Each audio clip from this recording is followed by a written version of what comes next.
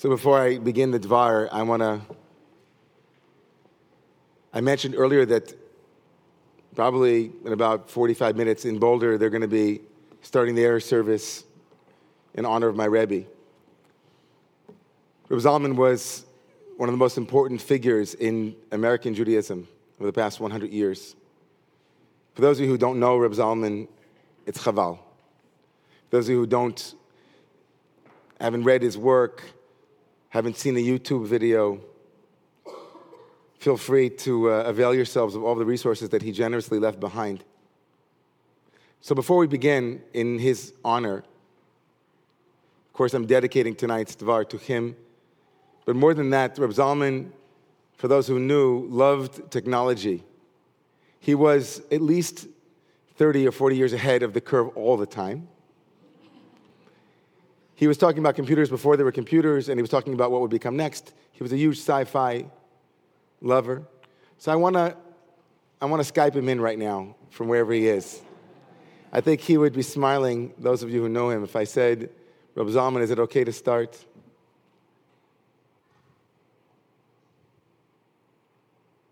So let's start with the first question that he asked me. He heard my story. I met him in 2004 at Elad Chaim up in Accord, New York, at a retreat center that was the beginning, in so many ways, of the proliferation of Jewish renewal, what Jewish renewal was. And I was, I guess, 34, going on 35-year-old, second time dropping out of Orthodox seminary guy. And the first question Reb Zalman asked me was, after I told him my story, he caught on one piece of it. I had told him that in my late 20s, I'd somehow been intrigued by the study of astrology, both ancient astrology and its modern expression. And of course, that was something that had been laughed out of me at modern Orthodox yeshiva. Many were those who quoted the Rambam and others, Maimonides and others, who saw astrology as avodah zarah, not to mention all of the scientists among us who thought it was ridiculous, including myself. And Reb Zalman, when he heard that, and I had finished my whole story, said to me, "So, Nu, will you do my chart?"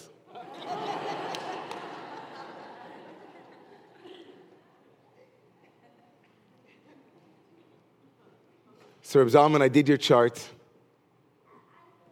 the Leo that you are and were, the lion who roared in a purr, whose courage of the lion was profound. It is you tonight who I'm thinking about as we prepare to enter into this week's reading from the Torah. The name of this week's reading, Ekev, means it will come to pass. Idiomatically, it will come to pass. Vayat Ekev tishma'un, it will come to pass if you listen. That listening to the Torah, listening to the way of it, the way of truth, the way of Moshe Rabbeinu, the way of our teacher, the way of connection, as Reb Zalman would say, that way of logging on to that vibration that is the divine vibration. He would probably say something like the radio frequency, WGOD, This word, this strange word that becomes the name of tomorrow's reading, Ekev, it means it will come to pass as a result of, and in the Near Eastern context in which it was introduced, it literally meant, I'm going to do my half of the bargain. I will do my part. Right? It means heel. Ekev, the word Ekev, heel. It means on the heels of. And it had its place in the technical jargon of contracts that were made between parties. If you agree and you abide by your half of the agreement, Ekev tishma'un, if you abide, if you listen, then it will follow as night follows day, as the heel follows the body, it will follow that this and this will occur. I will keep my half of the bargain. This guarantee, this kind of quid pro quo, is very simplistic in some ways, right? If you just keep the mitzvot, everything will happen. But you know something? We all know with our own eyes and our own ears and our own experience that isn't the case and hasn't been the case for centuries. It hasn't always been the case that if you are a good little girl and little boy, if you abide by everything that you're supposed to do, that theology of God will be good if you are good fell apart long, long time ago. And so it probably is in the wake of that theological untenability, right? We'll be good. Am Yisrael will be good, right? And then God will be good back. That frames these two alternate readings for what Akev might mean. Everybody with me? What Akev might mean. If it doesn't mean an absolute correspondence between our goodness and the goodness promised to us, what might that word mean? And it led Rashi, the great medieval exegete, to say something very odd. Because Rashi, for those who know Rashi almost always sticks with the pshat. He almost always sticks with what's the plain meaning of the word. And he should have said Akev means quid pro quo. Akev means if you follow, you will. And Rashi says, Akev, mitzvot she'adam dash ba'akevotav. The word Akev means and should remind us that there are mitzvot, he says, there are elements of the Torah of this agreement that we trample with our feet. Akevav, that the things that get trampled with your feet, those small details will come back to haunt you, says Rashi.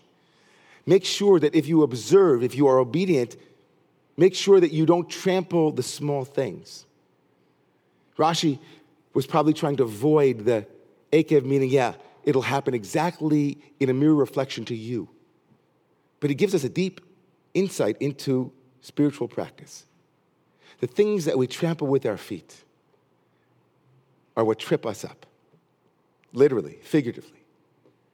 The details, the small things, the things that we overlook, those akev things that we ignore, those signs, whether they're physical signs in our bodies, in our hearts, in our relationships, the things that I'm on the way to a wedding this past Sunday, and all of a sudden I'm getting like a chest pain. Anybody ever get a chest pain? Now, I'm not young anymore. I'm 45. Thank you very much. And I'm starting to feel this little chest pain, and I think to myself, ignore it, ignore it.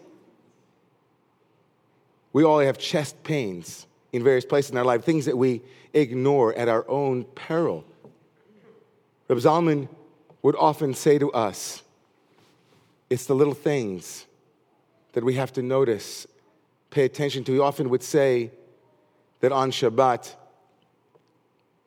given that it was a day of love, he would leave a little love note for his wife underneath her plate so that when she turned it over, she would get that small detail that was so big. Mitzvot she'adam dash be'ekevotav, the little practices that we pay no attention to. Rashi says, those things are dvarim ha'omdim berumo shel olam. Those are big deals. I met with a man this week who I met 2 weeks ago at a big conference, and I was so taken by his story, I had to go meet him, and I went into his office. His name is Adam Braun. And he started an organization called Pencils of Promise. 30-year-old man, inspiring individual. His story is incredible. He was at an undergrad in Brown University. He was studying economics, and he went on a trip around the world. And during one of those trips, the face of one of the children in Ghana touched him so deeply, and he ignored it. But it gnawed at him. And so he then went on, he was going to go to Goldman Sachs. He had a whole financial future for himself. And in the middle of it, he had a crisis he couldn't figure it out what it was. And so he went traveling again. And wherever he went, he started asking children this question, specifically children. He'd say, if I could give you something in the world, what would it be? If I would buy you something, what would it be? And in India, one day, he happens upon a child and he says to the child, what can I buy you? And the child says, a pencil. I can buy you anything in the world. And the child says, give me a pencil. So you know what he does? He creates an organization called Pencils of Promise, and he opens up 203 schools around the world based on that one moment in his life, where a child looked at him and said, all I want is a pencil. Wow. Mitzvot sh'adam dash ba'akevotav, the little things that we don't pay attention to that happen to us every day are signs, they are signals, they are invitations to transcendence. Those small moments that we ignore. That's one meaning of the heel of Eikev. And now the second meaning that I want to leave you with that really speaks to me at this point in both my personal journey and where we are as a community, where we are as a world. You know, there was a great Buddhist teaching in this kind of third turning of the Buddhist wheel. And in that turning of the wheel, Buddhism said that there's something in the world called hearing the lion's roar. You know what hearing the lion's roar is? Let me give it to you through the teacher Trungpa Rinpoche, who wrote that the lion's roar is the fearless proclamation that whatever comes up in our state of mind, including powerful emotions, is workable. Let me say that again. Whatever comes up in our state of mind, including powerful emotions, is workable. He wrote, having problems come up is a way of destroying our credentials as well as our comfort and security. I love that phrase, destroying our credentials. Like problems come up in our mind, we're feeling scared, we're chaotic, life is, right? We're on Facebook, we're thinking about Palestine, we're thinking about Israel, we're confused. It's all happening in Kansas City, Missouri. Robin Williams passes away. What's happening? Lauren Bacall, the whole world is coming apart at the seams. And the lion's roar is, here go my credentials. But I have a PhD. I got it all together. No credentials. The lion's roar says, take it all in, let it pull you apart, and that roar, that lion's roar, can hold it all. Yeah? Listen to what he says. So the chaos and the relating to the chaos should be regarded as good news, extremely good news, utterly good news. Enlightened experience is not exclusively for pacifists. Enlightened experience also means relating with energy, how to handle the eruption of tremendous energy, the waves and the waves of energy as it comes. This lion's roar is the meaning for me of the second heel. The heel is that which is behind me, but follows me wherever I go. You still there? The lion's roar says, let me face you. Let me face you. Let me take everything that's behind me. Mitzvot she'adam dash b'kavotav, those things that we trample, those things that are behind us, those things that we think we can't handle, and we stand in as a lion and we say, I got it. It's chaos. Here I am. I welcome you. I have the courage to face you. I pull the heel and I make it into a face, my face. Bless you.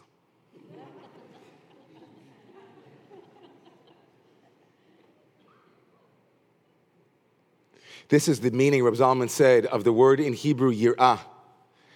Yir'ah, which means fear, which appears over and over again in this week's reading and in the entire book of Deuteronomy. The word yir'ah, that we as moderns, we think fear of God. What does fear of God mean? Reb Zalman told this beautiful story. Listen to this story. Reb Zalman said there was once a Muslim sheikh, a Sufi sheikh, who was much beloved by his students. I should say, I'm going to tell it like Reb Zalman would tell it, if he doesn't mind. You don't mind? I'm going to imitate you a little bit, okay? There was once a Sufi sheikh. And he had wonderful students. And each of them came to them and said to the master, what can we do? And the master said, here, What can you do? Meaning what? They said, which of us will become your successor? And he said to them, by this test I will know who you are. So he told all four of them, here, go out into a field and take a small bird. And when no one is looking, I want you to kill the bird and bring it back to me as a sign of obedience. One by one they went out, and each one of them came back, and all of the first three showed the dead bird to the master until the fourth student came. And sheepishly he approached the master. He had the bird in his hand. And he opened and he saw the live bird. And the master said to him, did I not give you explicit instructions to go somewhere where no one was looking and to kill the bird? And the student said to the master, I heard you, master. And indeed I tried. But there was no place that I could go where there was no one looking. There was no place I could go where no one was looking. Yir'ah. Rabbi Zalman says, Yir'ah, the fear of God is being seen by God. Not the mysterium tremendum fascina of Rudolf Otto, that I'm in front of the great other and I'm terrified and I'm scared. But mysterium tremendum charismat. The great mystery that cares, the great mystery that watches, the great presence in which I am unafraid. I'm fearlessly in the fear that is yirah, of being seen. Those things that are behind me, the akevs, all of that stuff behind, with the great trust in God, I can then look at it and say, hello. That's the lion's roar. That's you, Reb Zalman. That's you. That's that chart that you showed us, that leonine heart that roared and said, I can hold it all. I can hold the old world and the new world. I can hold being rejected by Chabad, and I can hold being embraced by the Native Americans. I can hold the nigun and the zikr. I can hold the Gaia and the goddess. Once in a generation, if that, a heart like that comes along. Once like that in a generation, a heart like yours comes along and teaches all of us how to heal, if you know what I mean. So we thank you for inviting us to remember that the small things matter and can change lives. And reminding us also that like your own leonine heart, your own courage, you invited us to take all of those things that were behind us, to live backlessly as we face our fears. May God bless each and every one of us. May God bless each and every one of us with deep healing. May God bless each and every one of us with the power to roar like a lion. When a lion roars, who can't be afraid, who can't be seen. Amen.